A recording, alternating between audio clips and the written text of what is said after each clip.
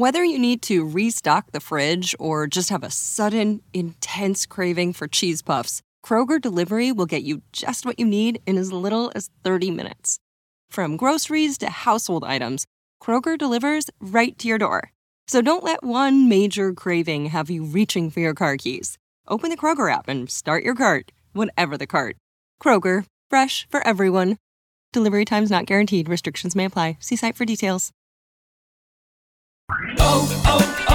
O'Reilly. Stay cool this summer with AC Pro and O'Reilly Auto Parts. Right now, get a $15 O'Reilly Auto Parts gift card after mail-in rebate with the purchase of select AC Pro ready-to-use refrigerant products that include a hose and gauge. Beat the heat before you hit the road with AC Pro at your local O'Reilly Auto Parts store. O'Reilly Auto Parts. The X Zone Radio Show with Rob McConnell is largely an opinion talk show.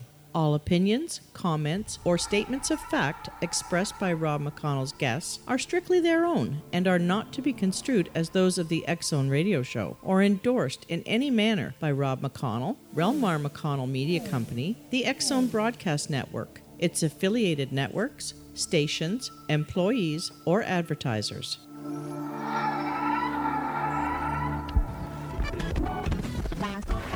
All Hit Radio.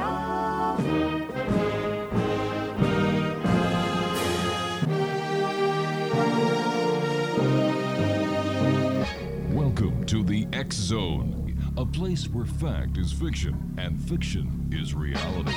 Now, here's your host, Rob McConnell.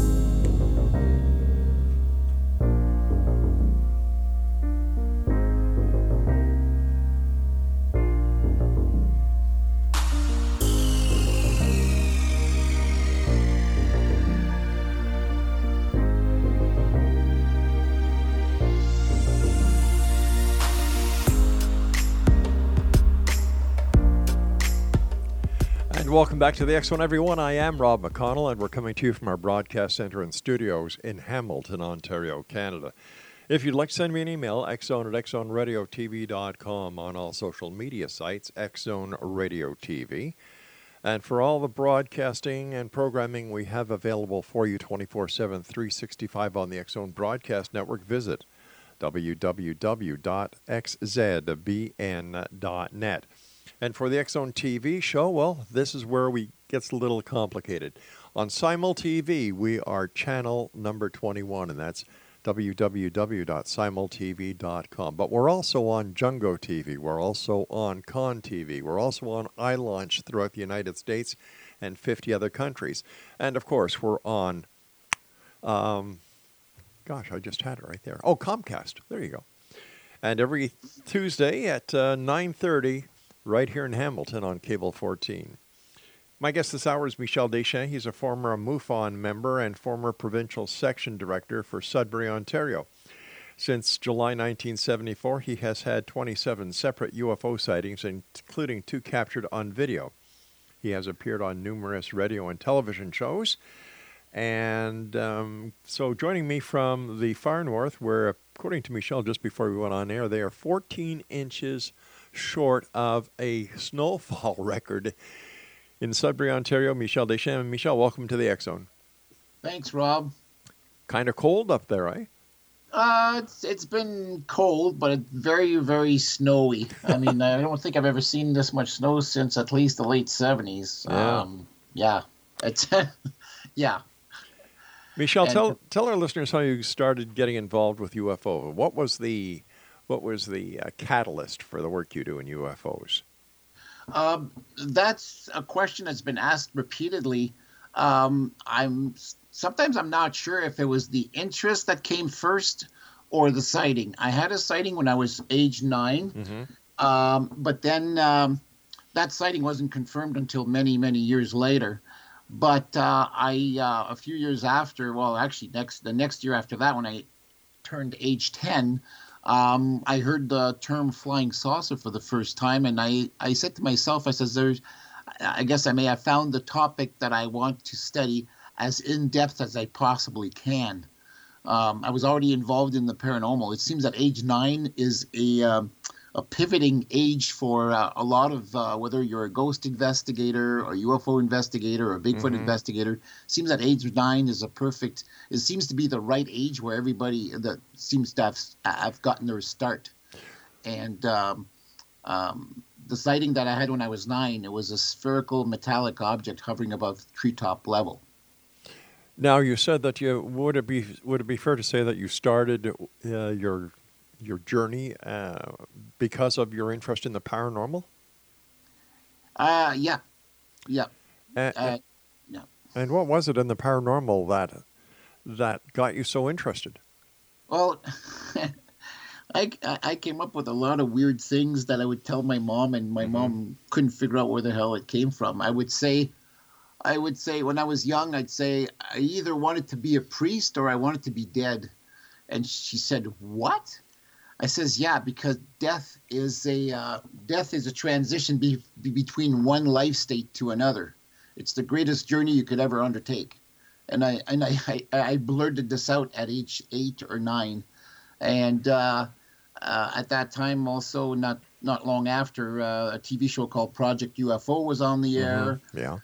Like I said, I heard the term flying saucer, and I decided to specialize or mainly focus onto UFOs, but I also researched the Bermuda Triangle in depth, Virgin Mary apparition sightings, ghost sightings, Bigfoot, Loch Ness. I looked at everything since a very young age, but I decided to branch off into UFOs, not knowing that I was going to have that many sightings. Now, according to the information you sent us, you've had 27 separate UFO sightings. Yep. What do you attribute to the fact that you've had so many UFO sightings, and there are many people who have had none? First of all, I'm not a big sports fan, so I don't sit in front of the TV. I do watch a lot of TV shows and sci-fi. I grew up on sci-fi, as a matter of fact, ever since I saw the lunar landing live on television back in '69 when I was 5. And I don't watch sports. I'm not interested in anything but UFOs. And each time I would have a sighting, well, the sightings around here mostly, I think, are because of the mine sites. We had, I guess we're still considered the nickel capital of the world. But at one time, before they got bought out, we had the two large mining giants in the world. We had Falconbridge Limited and Inco. And a lot of the sightings seem to have gravitated around all the mine sites, not just here in Sudbury, but up in Timmins, Kirkland Lake, North Bay, of course, which is has a military base, or had a military base, an extensive one in the 50s. That is about almost 2 hours east of here. And so for different areas, it depends what the magnet is for UFOs. In Blind River, it's the nuclear refinery formerly known as the El Dorado Nuclear Refinery, but now it's called Systems Management Facility. Very, very nonchalant name for something that produces radioactive pellets for Chalk River and Deep River nuclear power plants.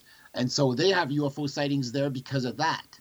And oddly enough, in Blind River, too, J. Allen Hynek had a camp there, has a camp. His family has a camp.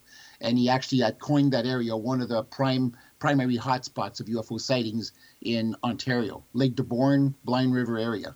Here in Sudbury, it's the mine sites, and there's been a lot of reported sightings.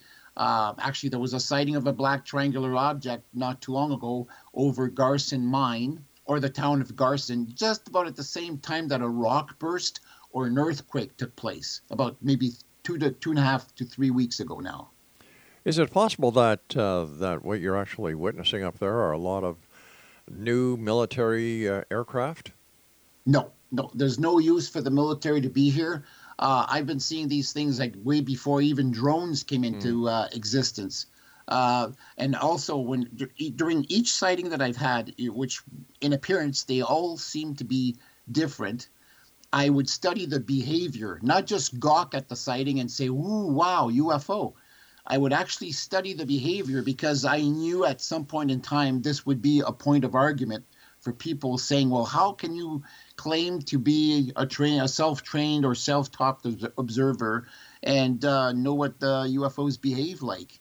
I knew it had to be something. I'm really meticulous when it comes to attention to detail, especially when it comes to UFOs. And so I studied each and every sighting in detail, watched how they moved, how they came into to my line of sight, how they left the area. And I'm pretty sure with my gut instincts that I'm right on the money.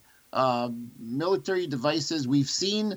I've collected several pictures of what the different military drones that are in existence, whether they're water drones or air, air drones of any kind, whether they're shaped like small planes, unmanned small planes that actually go in really fast to take photographs over some enemy country and then come back. They seem to be typical. The usual drones, while they don't have any wings, but they wouldn't have the same flight characteristics as UFOs would have. And so it took a long time. It even took me the first 10 sightings I've had to realize that there was something really, really odd going on, and try to match it up against conventional aircraft or military aircraft. And since I grew up near the Sudbury airport, right, I familiarized myself pretty damn quick with what aircraft look like, both in the daytime and at night, with the light configurations and all that. Now, the 27 different sightings that you've had to date, Michel, is there any, are there similarities? I mean, besides the fact that the craft can't be identified, but are there other similarities at time of day, type of day, weather, or is it all across the board? Most of my sightings I've had were oddly in the fall.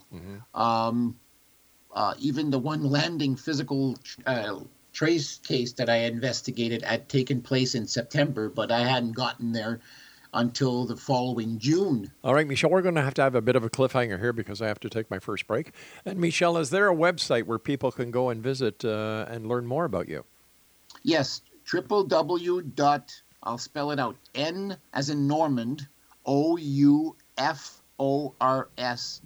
It stands for Northern Ontario UFO Research and Study, but it includes way more than just Northern Ontario. All right, we've got to go. Michel, please stand by. Michel Deschamps and I return on the other side of this break as we continue here in the X Zone from our broadcast center and studios in Hamilton, Ontario, Canada. I'm Rob McConnell. Don't go away.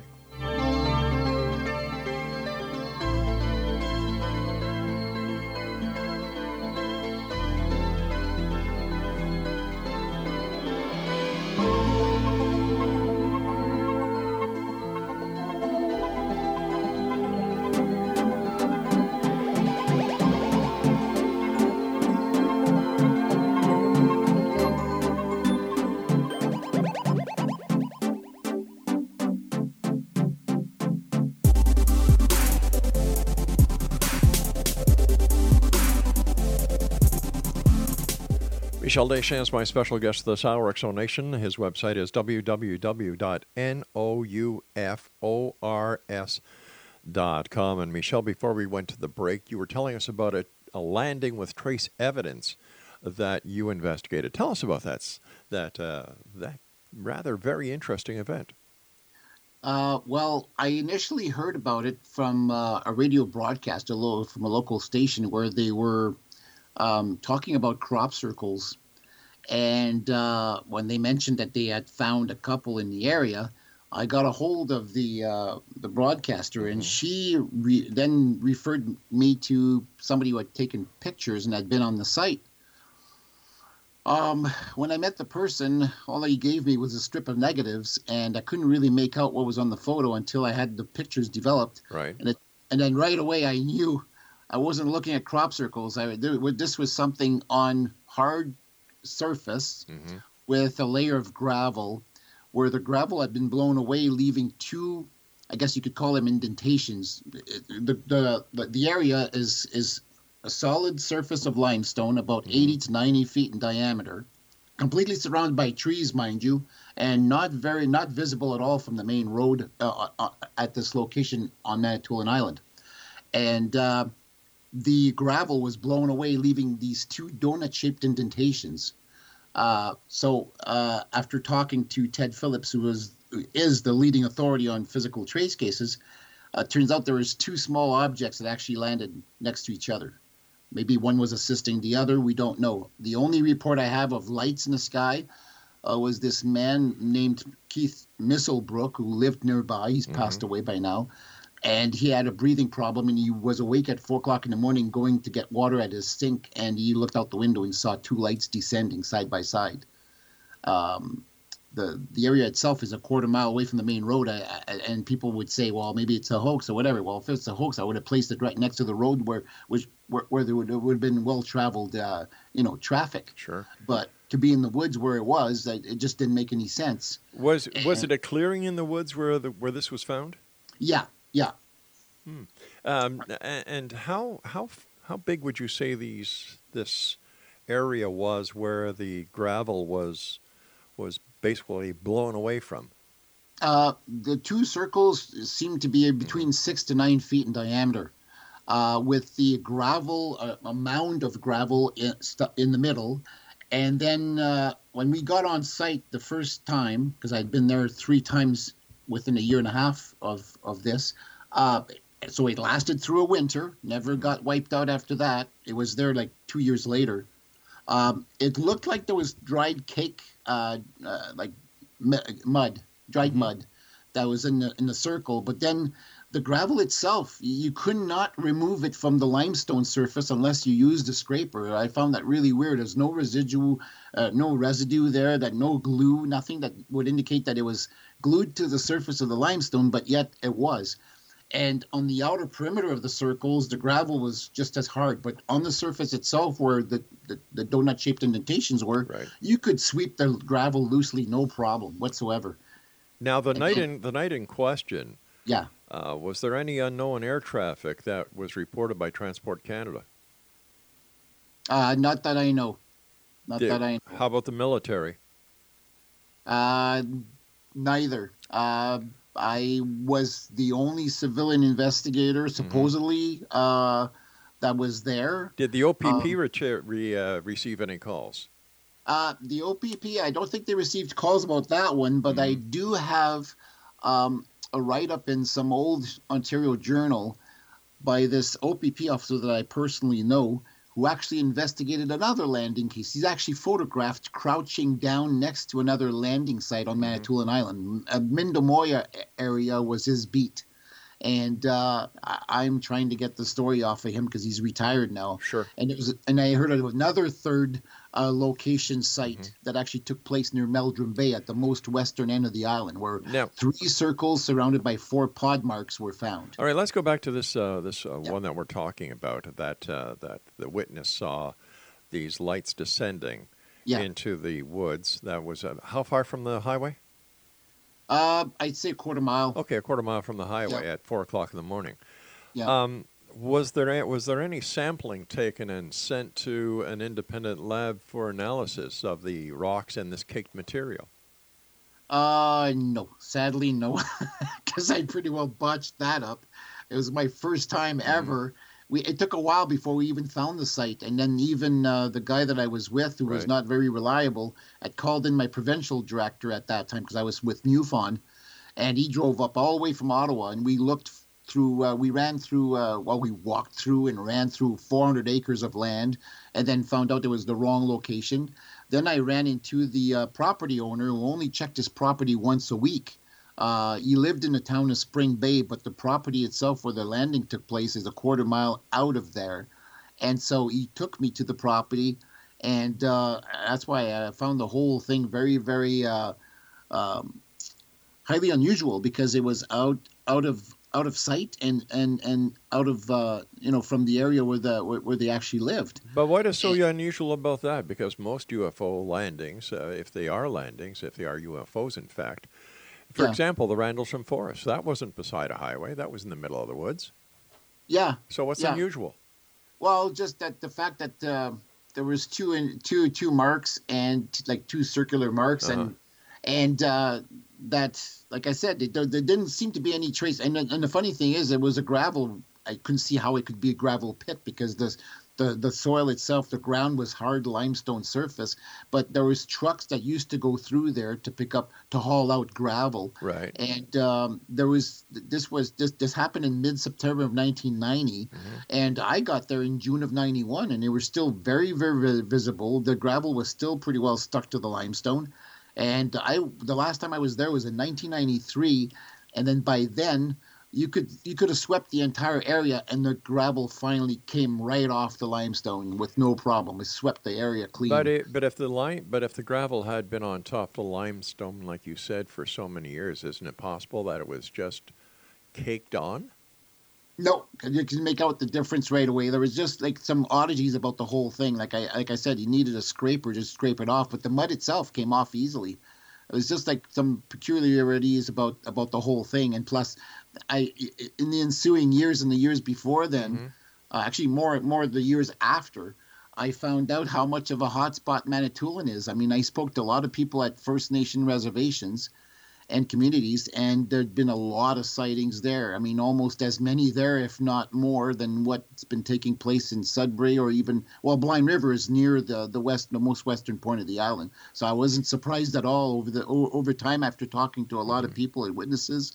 It just, everything clicked together. Everything clicked together, but were any of these reports actually investigated by a governmental agency or a scientific agency? Not that I know. Why not? If it was of such significance? Well, probably because they were reported to me, and I wasn't much trusting of. I'm still not much trusting of the government for coming out. That's why I am not looking at the even contemplating the idea that there's going to be disclosure. So if there's any disclosure of any type at any scale, it's going to be from people like us who actually wind up in the field, being called into these sightings. No disrespect, but why would anybody believe what you would say? You're not an expert. After all these years, you're damn right I'm an expert. No, not really. Because if you were an expert, well, you would have taken some samples. Yeah, I would have taken some samples, and I didn't really have anything to take samples with. I do have samples of some of the rock that eventually broke off the actual landing site. Right. But never got them tested. Is it possible we checked for radiation using compasses, but nothing really spun out of normal. Okay, but did it ever occur to somebody that may have been a helicopter that landed? No. Why not? No, because there's again similarities with that and the Delphos, Kansas landing site, and a lot of the other ones that Ted Phillips investigated. The shape was the same, the appearance was the same, the medium may have been different because some of the landing sites I've seen are on grass where the donut shape is actually where grass is no longer growing. This was different. This was on limestone with a 3/4 inch layer of gravel that was simply. But once again, why could it not have been a military craft, a helicopter, a civilian aircraft? Why does it have to be a UFO? Because it's private property, and the clearing itself is too with the trees around there. It would not have been a place where a helicopter would have dared to land. And it was private property as well, and with traffic going through there, it just doesn't make any sense. It's like people trying to say that the military is flying over here, going on joyrides, being reported as UFOs when there's no point of the military being up here. But on the same course of thought, just because it doesn't make sense doesn't mean it isn't so. You've got to check out all your leads when doing an investigation, not selective leads. We'll be back on the other side of this commercial break as we continue here in the X Zone from our broadcast center and studios in Hamilton, Ontario, Canada. Don't forget, X Zone Nation, you can get your complimentary copy of the X Chronicles newspaper at www.xchroniclesnewspaper.com. And if you're interested in finding out who's who in the world of the paranormal and parapsychology, New Age, metaphysics, and so on, in your area, just go to www.xzdd, wait a second, X Zone Directory, xzdww.net. I'm Rob McConnell. This is the X Zone. Don't go away.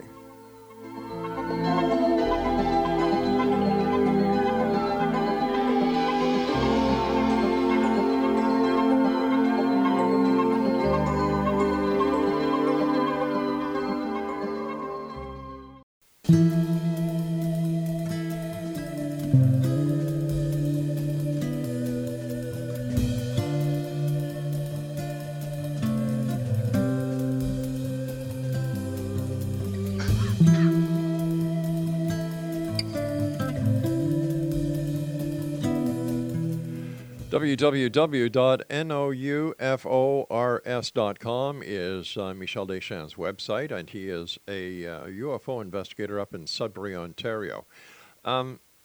Just getting back to the site, it concerns me that when UFO researchers go investigate a site, they miss asking the authorities, like, for example, a call to air traffic control or to Transport Canada. Did you have any unknown traffic in this area?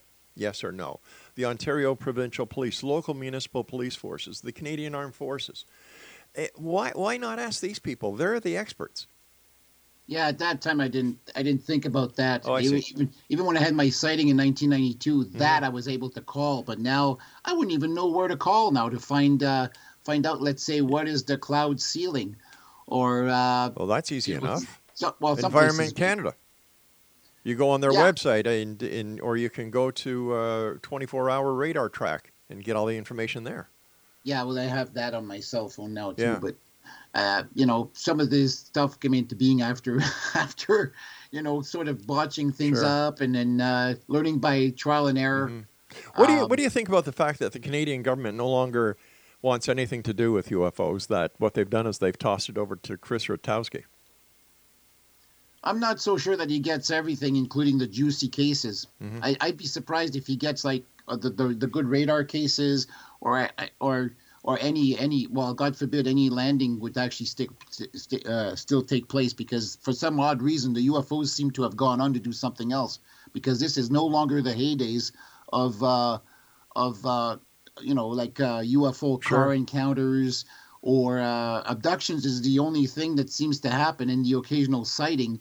But when you go back through the 40s and 50s and 60s, the sightings used to take place all the time. And we're talking close encounters where they're swooping down at cars. Well, it seems that all these UFO sightings have kind of petered off ever since the advent of everyone having a camera. Well, maybe the aliens know that we have or maybe a lot of these UFO sightings were made up.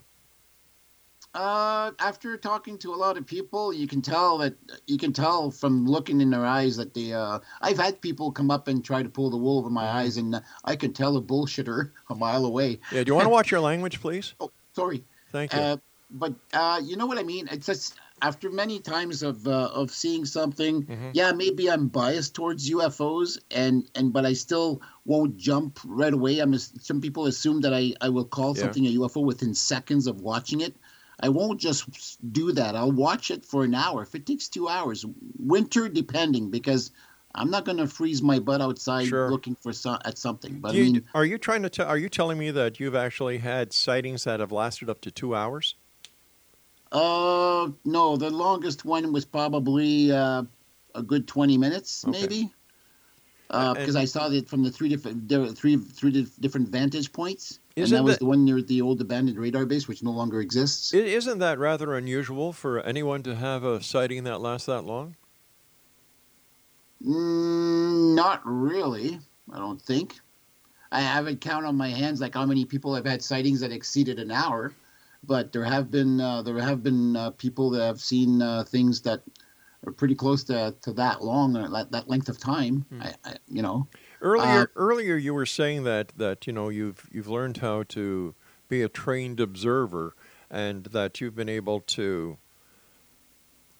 observe, with credibility, some of the 27 UFOs that you yourself have experienced and sighted. I asked you earlier, and I think we got sidetracked, about the behavior of all these UFOs. Did they all look alike? Did they all? No. Some of the stuff some of the UFOs. That's the thing that I'm trying to argue against. People saying, "Oh, it's a drone." Mm-hmm. So this is before drone times, before drones came into existence, and plus, I don't know of any drone that we're piloting that is an actual source of light. Like, what keeps it afloat? What makes it work? Like, if you don't have any props on it, you don't have any wings on it, and it's a light source. I have yet to see anything like that. And trust me, I've seen Chinese lanterns as well, and they're not very controllable. They go by the whim of the winds, and they'll anything else will fly against the wind, crosswinds, will shoot up and down, side to side.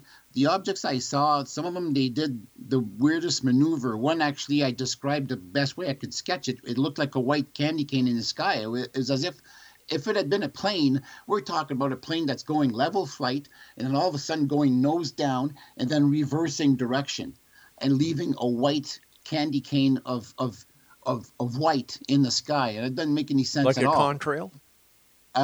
Yeah, but not like we're talking like a contrail that would be not like a plane can turn around, but not, first of all, not that abruptly. Mm-hmm. And so you wouldn't have, we're talking like, you look at a candy cane, I mean, it's a very sharp curve. Sure is, yeah. And I'm looking at it from the side. I'm not looking at it looking straight up. I'm looking at it from the side. So a plane taking a nosedive and then completely reversing itself while flying upside down would be the best direction. That would be the best explanation to say that's what this did. If there was a plane, it's a plane that flew level flight, right side up, nose down, and then reverse direction, but was flying upside down. It doesn't make any sense at all. It that was doesn't, one object no. that I saw. All right, but once again, let me ask you some very basic questions. Were you the only person to witness this? Apparently, yes. Okay, so there were no reports made to Transport Canada, the Ontario Provincial Police, or anywhere else. A lot of the sightings, sadly, I had no witnesses whatsoever, and it's I've seen the craziest stuff in broad daylight too at work, and I couldn't leave work to follow the thing with my camera, or even to go and get a camera. Right. But I would just watch this thing. It was a beautiful disc. One other sighting was this beautiful disc with whatever was coming off of it. Was it a mist or whatever? It was almost like fishtailing behind this disc, and I watched that thing for 15 minutes until it was a little cotton ball in the sky. We're talking broad daylight. And I caught it like mid-flight. If I had looked to the northwest, I would have seen it coming in. But I was outside taking the snow off the cars at the dealership I was working at the time, and never had it. My camera was a 110 camera. It's a simple 110, and if I had left it in the glove compartment, we're talking winter, the camera could have froze or not worked properly, and I didn't want to risk losing my job for running off on my 15-minute break or whatever I was doing outside just to photograph. That's one of the biggest arguments I get too. How come the UFO pictures are not ever clear? I said, well, you're talking about a light source at night. You can't make out what's behind it producing the light. And in the daytime, if it's an oval, a white oval, I mean, since when do we fly white oval shaped objects? I don't know of anything like that. The more recent video taken by a cell phone was taken broad daylight by people who were snow shoveling in Blind River. And my perception is that this thing seemed to be at 6,000 feet altitude, 6 to 7 miles away from the eyes of the people who were filming it with a cell phone. Because you can make out it's an oval shape. If it had been a plane, you would have seen shadows where the wings jut out. You would have seen the tail fin at that distance. But all you could see is a little oval passing right below the moon in a beautiful blue sky, broad daylight. And that's my assumption. Maybe people will accuse me, well, how can you be sure it's not at 20,000 feet? Well, first of all, you're looking almost horizontally. You're not looking straight up. I've seen planes at 35,000 feet. I've seen planes at 29,000 feet. And I've seen planes at 6,000 feet. And I photographed all of them to show the difference of what they look like in comparison to these UFOs that some people occasionally get a good shot of.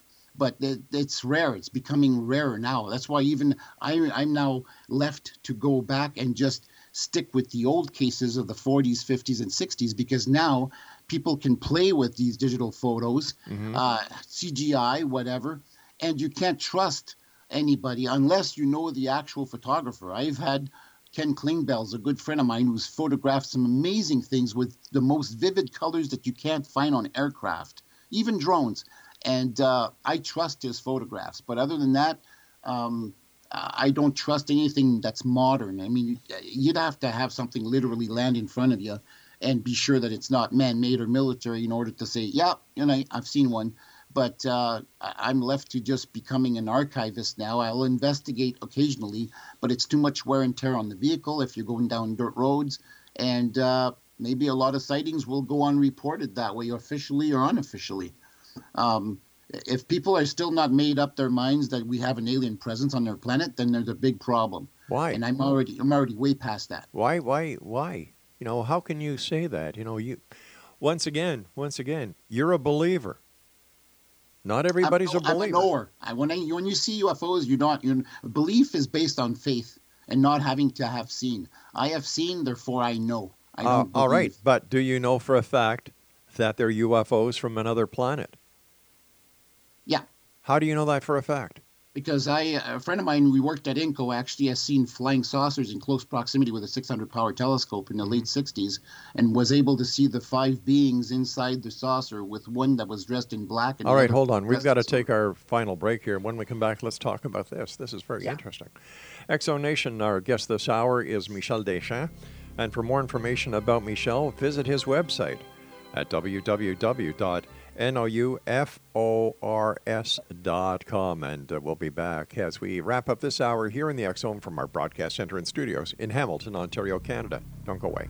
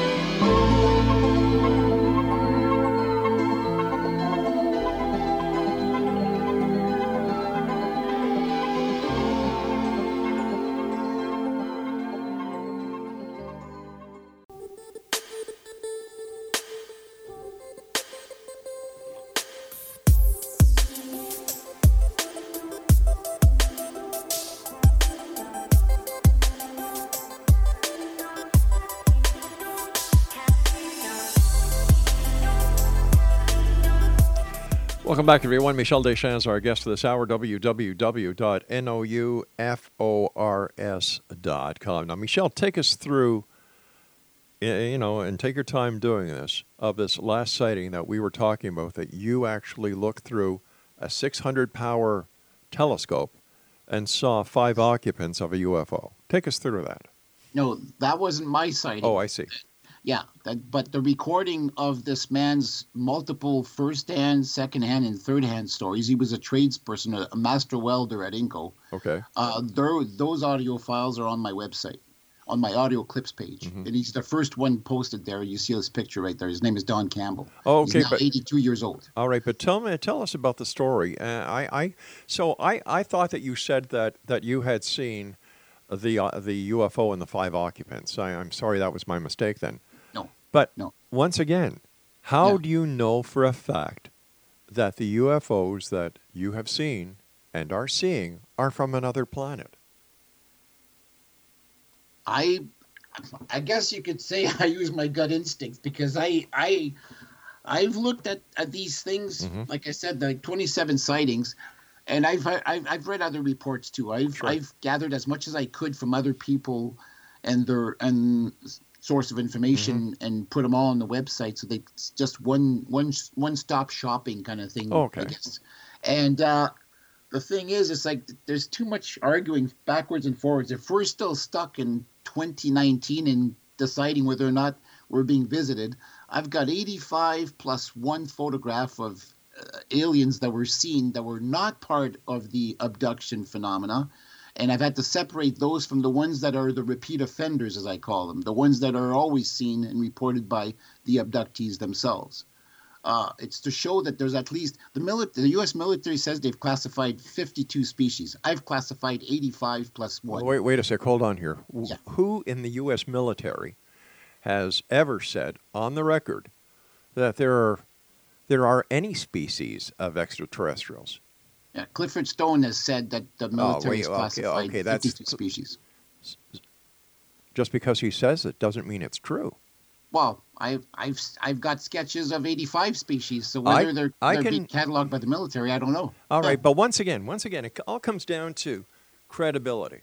This entire UFO scenario comes down to credibility. What you want to believe, what is fact. Now, just because somebody draws a sketch of an extraterrestrial and says, "Hey, Michel, I was abducted by this kind of person," do you just take that and say, okay, yeah, we'll add this to the pile? Isn't that what they always do? What does the military do with it, Well, Why are we being, what, for instance, what is the NSA doing with all the data they're collecting off of our cell phone? What the hell is it for? Like, it's none of my, listen, if you have So- nothing to hide, you have nothing to fear. I personally don't care what Big Brother wants to check me out, because go right ahead. Like everybody gets upset because this person has this information, this person has this information. They are getting it through nefarious means. Well, as soon as you go to the gas station and you buy gas with either your credit card or your debit card, there's a record. There's a record because of a passport. You've got a record because of your OHIP card, your driver's license, and the list goes on and on and on and on. Big deal. If you've got nothing to hide from anyone, you've got nothing to fear.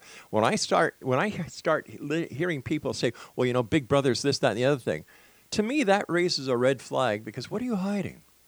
What don't you want people to know? So this is getting back to the UFO scenario. Yeah. Where a lot of people are making a lot of claims that they cannot substantiate. And like you yourself have said, UFO sightings are down. Mainstream media laughs at UFO reports. This entire thing with Tic Tac. Yeah. That once again, this is something that is laughable. And yet there are those people out there who believe in their heart of hearts, for some unknown reason, that it's a spacecraft from another planet. Oh, because of the way it behaved. Yep. Look at the timeline of when this video came out. The video was released by the military after the Russians said they had a hypersonic weapon that could easily be undetected by the U.S. government and the U.S. forces. All of a sudden, the military releases this Tic Tac footage, which many members of the military have said on and off the record that it is our very own hypersonic weapon, hypersonic vehicle. Just as much to say to the Russians, we've got one too, so there you go. But why does everybody put any advancement that is in the favor of peace, in the favor of equaling the playing field when it comes to military tactics, that it has to be something to do with aliens? They talk about reverse engineering. They talk about, and the list goes on. And then you've got people like Bob Salas, who's, touting how the extraterrestrials or the UFOs destabilized the weaponry at, where was it, Maelstrom? 10 to 20 missiles. Yeah, but he doesn't tell the other side of the story, where the co-commander sitting beside him, when he first heard about what Salas was saying, said, what the hell is he talking about? That never happened. So where does the public believe? Where do we put our faith?